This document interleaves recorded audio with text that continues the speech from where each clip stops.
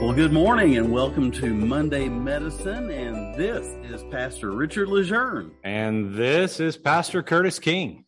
And we have to make sure we're pointing in the right direction. It took us a couple of takes to get that right. So it certainly did. It certainly did. These things don't come together as easily as some people think they do.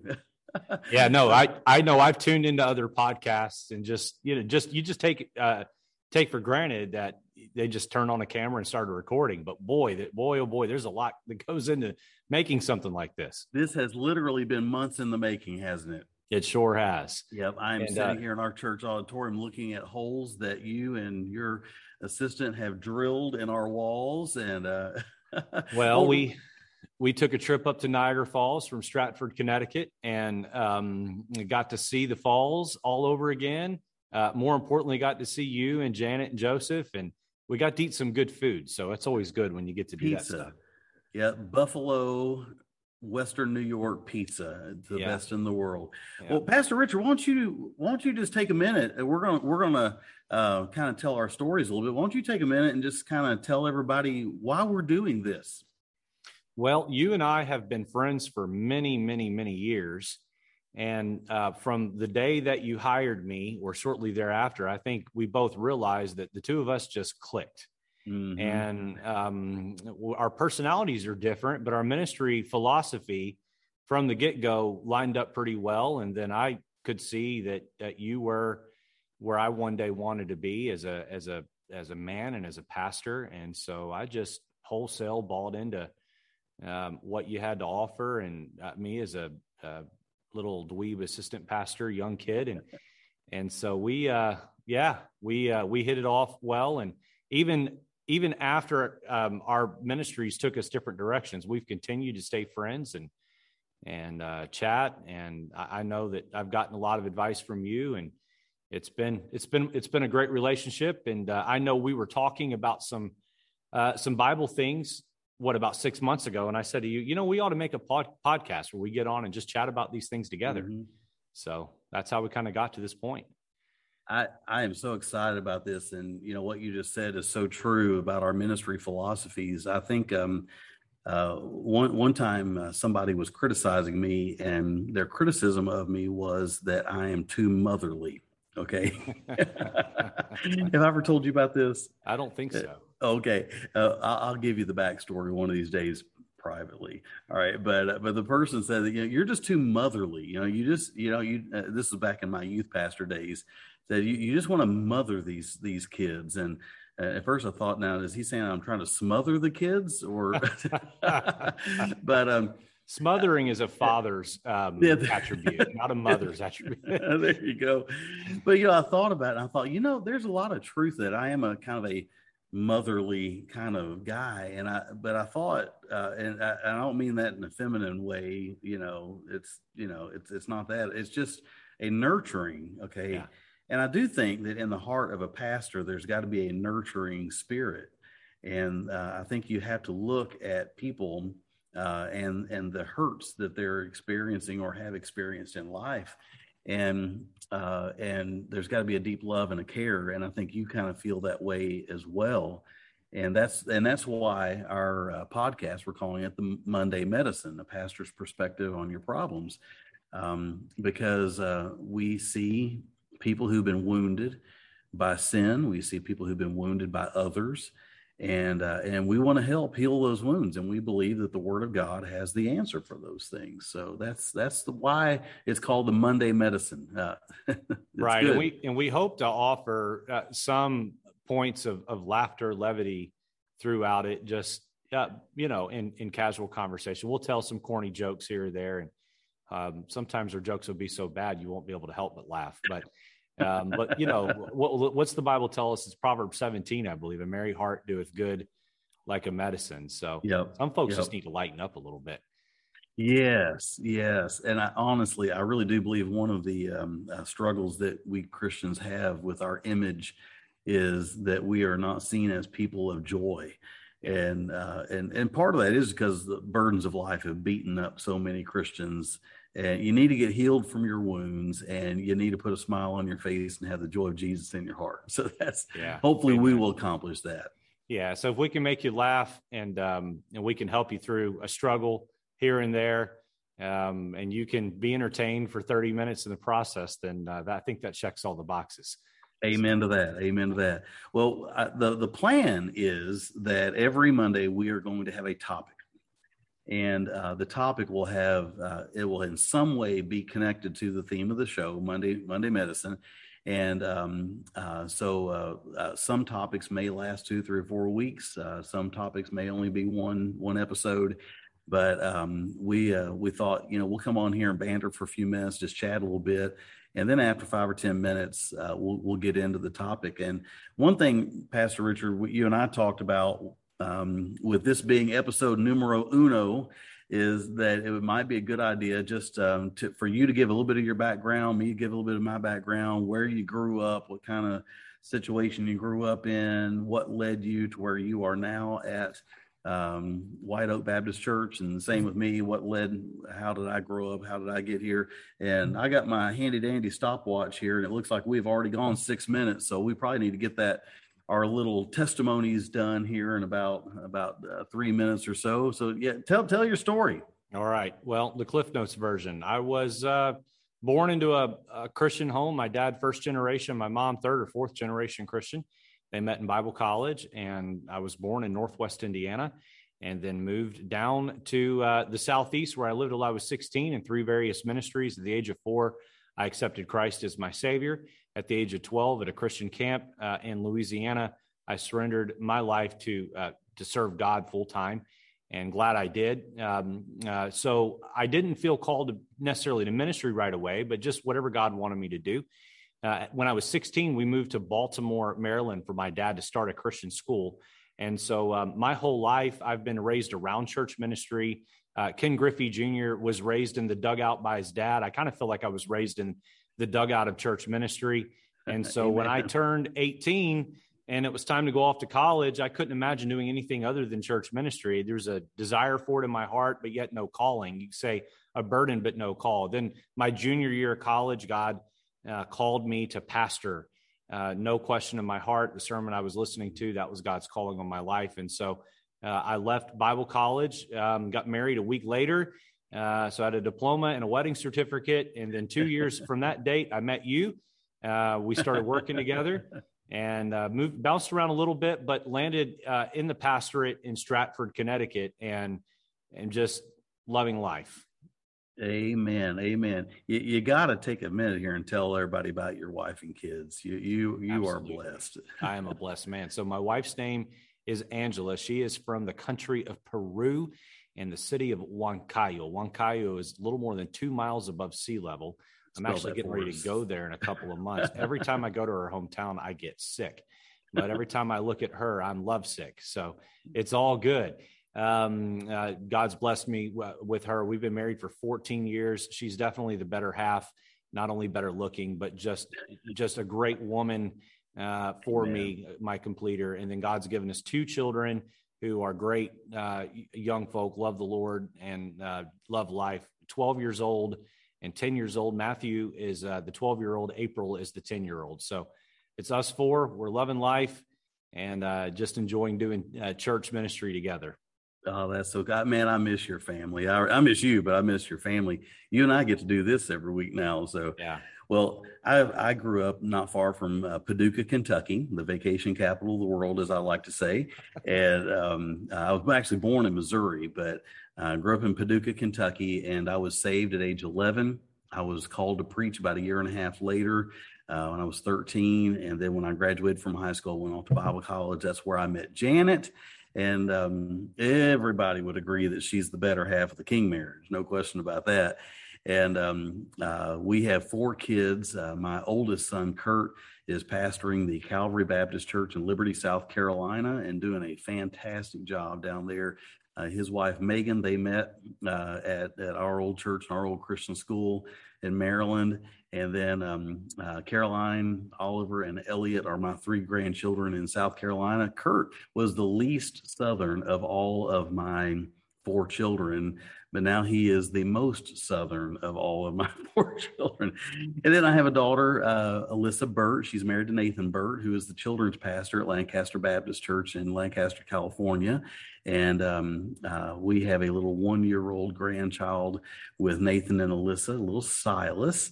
And then my daughter Bethany is in Connecticut, just right down the road from you. She is teaching in a Christian school there in Newington, Connecticut. And then Joseph is finishing up Bible college online, and he is here in Niagara Falls helping us. I don't know what I would do without Joseph. He is an incredible blessing.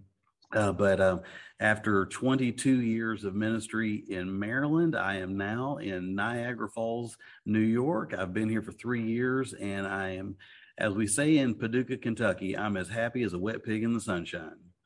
So there you go. So you're the only one in Niagara Falls, New York that will ever use that phrase. I don't think anybody else here would ever use. In fact, when I use that phrase here, they look at me like, "What did he just say?" Well, Richard, I got 11 minutes into the podcast. We got less than 29 minutes to go. Do you want to tell everybody what the theme is for? Wait, you know what? How about I tell everybody what the theme is for today and next week, and then you go first. Is that good? Absolutely. Okay. All right. So our theme for the day and for next week is friendship.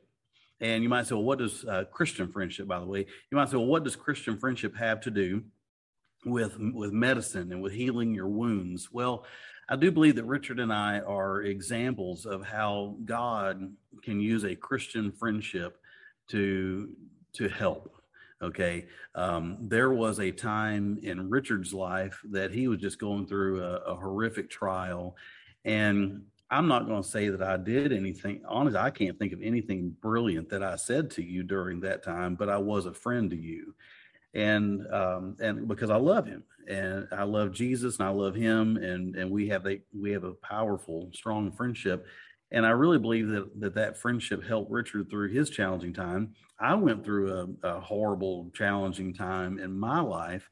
And I'm telling you, Richard was there for me every step of the way. And I can't think of any one amazing, brilliant, powerful piece of advice that you gave. It wasn't that. It's just the power of Christian friendship. And so I think we both know what that's like, and how God can use a Christian friendship to help somebody. I was listening to a famous pastor. I won't give his name because theologically we are at opposite ends of the spectrum. but I was listening to a preacher, a nationally, worldwide known preacher, talking about friendships, and he made a statement that I thought was really good. He said, everybody has friends in a broad sense. Okay. People that you see their picture on Facebook, that's about all you know of them. Then you have friends in a little more of a narrow sense, people that, you speak to at work, that you speak to at church, you might run into them in the neighborhood. He said, but then there is a tight group of friends. And as he explained it, he said, if you get through life and you have 2 or 3 in that tight group, you are a blessed person. Yeah. And I thought to myself, I praise God. I've got a lot of friends, a lot of people that I really feel truly, sincerely care about me. I really am. But I am thankful that I've got a handful of folks who are just in that inner circle that have just given me strength in my days of weakness. And that is of God. And what I want to say before we get into our verses is that you can have some people like that in your life if you will just allow it, and if you will give it time, and if you will understand what qualities need to go into that. Listen, Richard is an Alabama Crimson Tide fan, which I think is just appalling. Roll Tide. Absolutely appalling.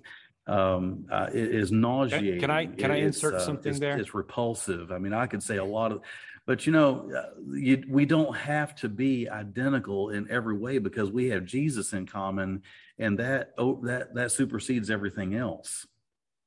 Yeah, let me just insert there. I was an Alabama Tide in the 1990s when they stunk. and I've stuck with my team. So I didn't just pick them because I'm a bandwagon guy. And the fact that we don't see eye to eye on college football teams matters zilch.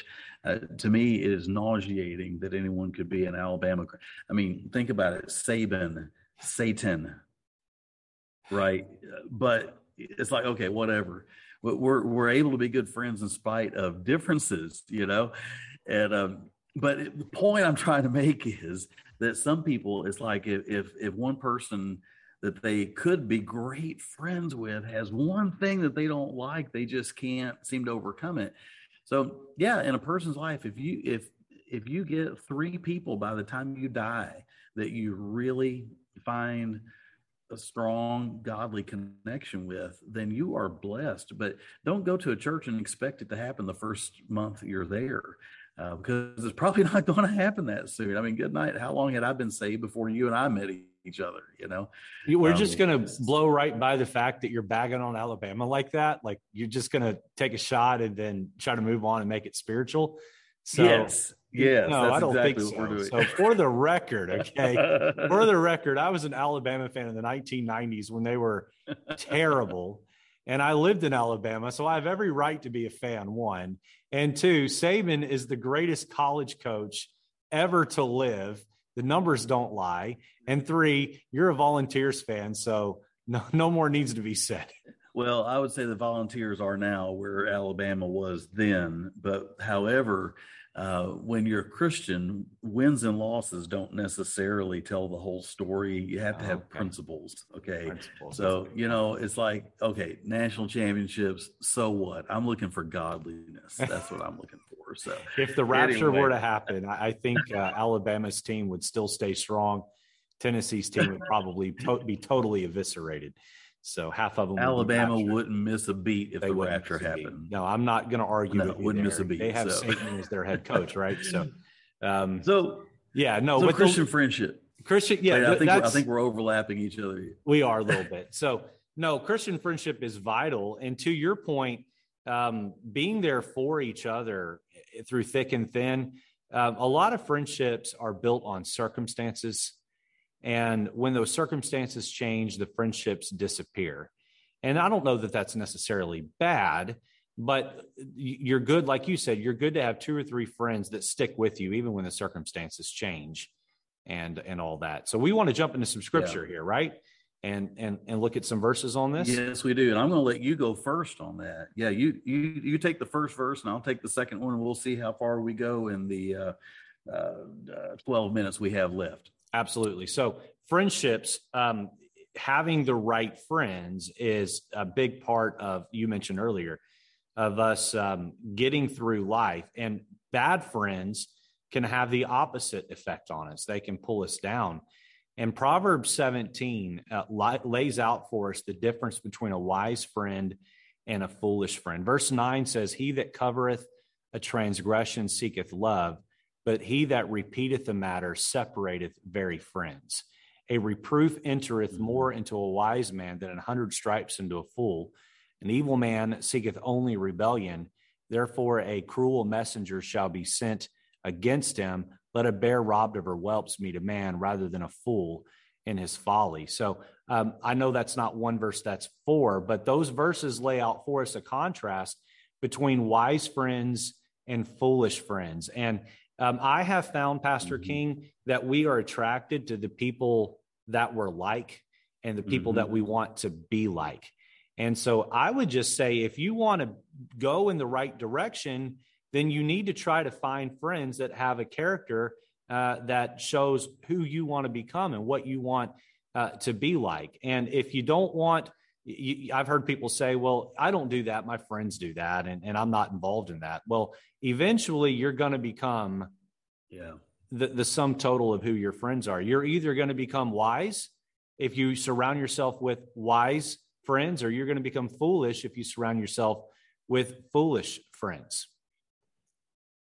Absolutely. I'm thinking right now of 2 guys that I have tried over the years to minister to that they both love to smoke pot. Okay. I mean, they just do. They both love to talk about how they want a relationship with God. They love to talk about that. But what I see is their intentions are serving God. Their actions are smoking pot. Mm-hmm. You know what I'm saying? And they just can't seem to. It's like they'll get together. We're gonna have a Bible study. Well, that Bible study turns into a pot smoking party. Okay, and it's like, guys, okay, do you not see the problem here? Do you not see the problem here? You and I have been together hundreds of times. We've never smoked pot together. Never. Never even thought about it. No, it's never even occurred to me that we could do that until today. So, but yeah, it is that's a great passage. I think I mentioned a minute ago that we're trying to, for every episode, select 3 verses a piece, which I doubt we'll ever get through 6 verses in one episode. But let me give you mine. And we're also trying not to take the most common verses. But here's the first verse that I picked is Proverbs 27:9. It says, "Ointment and perfume rejoice the heart. So doth the sweetness of a man's friends by hearty counsel." I love that. And I'll tell you why. I'm one of those people that like for everything around me to smell good. Okay. I like our house to smell good. I like the church to smell good. Everywhere I go, I want my car to smell good. I don't mind smelling like a guy after I've cut the grass. I don't mind getting filthy dirty, and I don't mind getting sweaty. I don't mind doing that. But when I'm done doing whatever calls me to do it, I don't want to sit in it. Mm-hmm. You know what I'm saying? Mm-hmm. I want to clean up, and I want to, once I've done it, I've got to get in the shower. I got to wash off. Got to get cleaned up. I like to be. And so this verse talks about ointment and perfume, rejoice the heart. I get that. I get that. I'm a smell oriented kind of person. And, there are certain people that when I look down at my cell phone and see that person is calling me, it will or texting me, it will automatically put a smile on my face, because it's ointment, it's perfume to me, and I want to be around people that do that. Now, I gotta say, as a pastor, I really can't think of anybody that I look down and I go, oh, not them again. I really can't think of anybody that's like that with me, but I can think of a handful of people that, oh, cool. Hey, so-and-so's texting me, it's ointment, it's perfume, it's sweetness. When you get that kind of a friendship out of somebody, I think the best way to describe that verse is to say that your friends create your atmosphere. Okay, they create your atmosphere. If right now I'm sitting in the church auditorium here at Calvary in Niagara Falls, if there was a horrible stench in here right now, what you and I are talking about would lessen in importance. What I've got the rest of the day would lessen in importance. The first thing I would think is that smell's got to get out of here, okay? Because it just creates a negative atmosphere. I want to be around people that create a godly atmosphere. That's a sweet smelling atmosphere. So Proverbs 27:9, that's my first verse. What's your second one? Well, I've got one here, and this is one about Abraham. It says, "And the scripture was fulfilled, which said, Abraham believed God, and it was imputed unto him for righteousness, and he was called the friend of God." Oh, and that's good. I would say that Abraham is a great example of someone who maybe was lonely a lot in life. He had to walk alone. Lot abandoned him. We know his father passed away, and no doubt he had his wife, but he was forced to draw nigh to God. And I would just encourage you, if you're a person in life right now, you look around and feel like, I'm not in a place to have a lot of friends. Well, first get in church and find someone in your church that you can be close to. But first and foremost, make God your closest friend. Draw nigh to him. And by the way, as you draw nigh to God, what you'll find is that he'll set the tone for all the other friendships that you have. If a minute ago you heard Pastor King talk about smoking pot and you thought, well, what's wrong with smoking pot? I would just say, get close to God and make him your best friend. And a lot of these what's wrong with type attitudes begin to fall off, and you begin to draw close to people who likewise are drawing close to God. I know every pastor gives the same marriage advice. that marriage is a triangle with God at the top, and husbands and wives are to grow closer to the Lord. And as they grow closer to the Lord, they'll grow closer to each other. And while that's true for marriage, I would say that's true for any real friendship. Abraham drew nigh to God, and if you and others around you will draw nigh to God, the two of you will, in essence, become very close with each other. Look at someone like a David and a Jonathan, who had that in common. They both deeply and passionately loved the Lord, and as a result, the two of them were as close as two men could possibly be. So, yeah. It's funny. People want a David Jonathan type friendship, but they reject what created that, and really we're talking about two guys who are from totally different backgrounds. They didn't have anything in common except the Lord. That was it. Yeah. And listen, I want to tell you, if you're lonely looking for a friend, I guarantee you that your church has got some people in their 80s and 90s that would love to have a friend, but you're just too full of yourself to do that. So, hey, let me give you another one I've got here. This one's really good, and we're winding down on time here. So this could be the last. You've done 2 verses, right? Yes. So this is my second one. Is that correct? Yep. Okay. So here's my second one. Proverbs 22:24. Make no friendship with an angry man, and with a furious man thou shalt not go. Make no friendship with an angry man. I have known plenty of people who have anger problems, plenty. Okay. And I will love every last one of them. I will try to be a good example and a good pastor and a good caring person. But some people want angry friends because they are angry. And I just don't want that in my life. I just don't. And if you are going to be the kind of friend you ought to be, you have to deal with your anger problems. And listen, an angry person will always find an object to direct their anger at. Okay, pardon my improper grammar there, but angry people will always find something to be angry with every single time. And there are some people that you cannot have a conversation with them without them expressing their anger over politics, their anger over, the city needs to fix these potholes, that, their anger over, the quarterback for my favorite football team, he's horrible, and angry over your wife, angry. And you just want to say, knock it off. Okay, knock it off. Anger will attract certain people to you. Anger will repel certain people from you. Okay, so what you need to understand is that anger is bringing the wrong kind of people into your life. If you want good, healthy friendships, you got to submit your anger to the Lord. Make no friendship with an angry man. Yeah, hey, our time is just about up, and we forgot to do something. We were supposed to give the funniest thing we saw all week and a joke of the week. I think we were going to do the funniest thing before our devotional, and then the joke after. So you're doing the joke first, right? Yeah, I can move forward with a joke. Absolutely.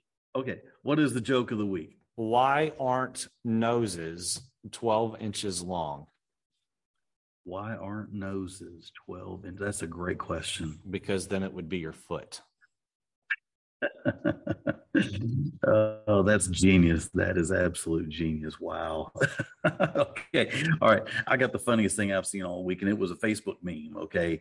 And this probably will not be funny to some people, but to me, it is absolutely knee slapping hilarious. And I feel bad that it is, but I read this on Facebook last week. Middle age is just walking around all day muttering things like, what was I going to say? Why did I come in here? Did I already take that pill? How did I get this bruise? Why am I sore? And where did I leave my phone? So, Richard, you're 37, is that right? Correct. I've gotten about 2 or 3 of those in over the last week, but definitely not all of them. Yeah, all of those. I look at it, I'm like, yeah, that's me. That's not good. So that's the funniest thing that I have seen all week long. So there we go. I think we got like 25 seconds left. So you want to give a word of adios? Yeah, no, this has been great. We hope you'll tune in next Monday and join us. We're going to continue the conversation about having the right kind of friends.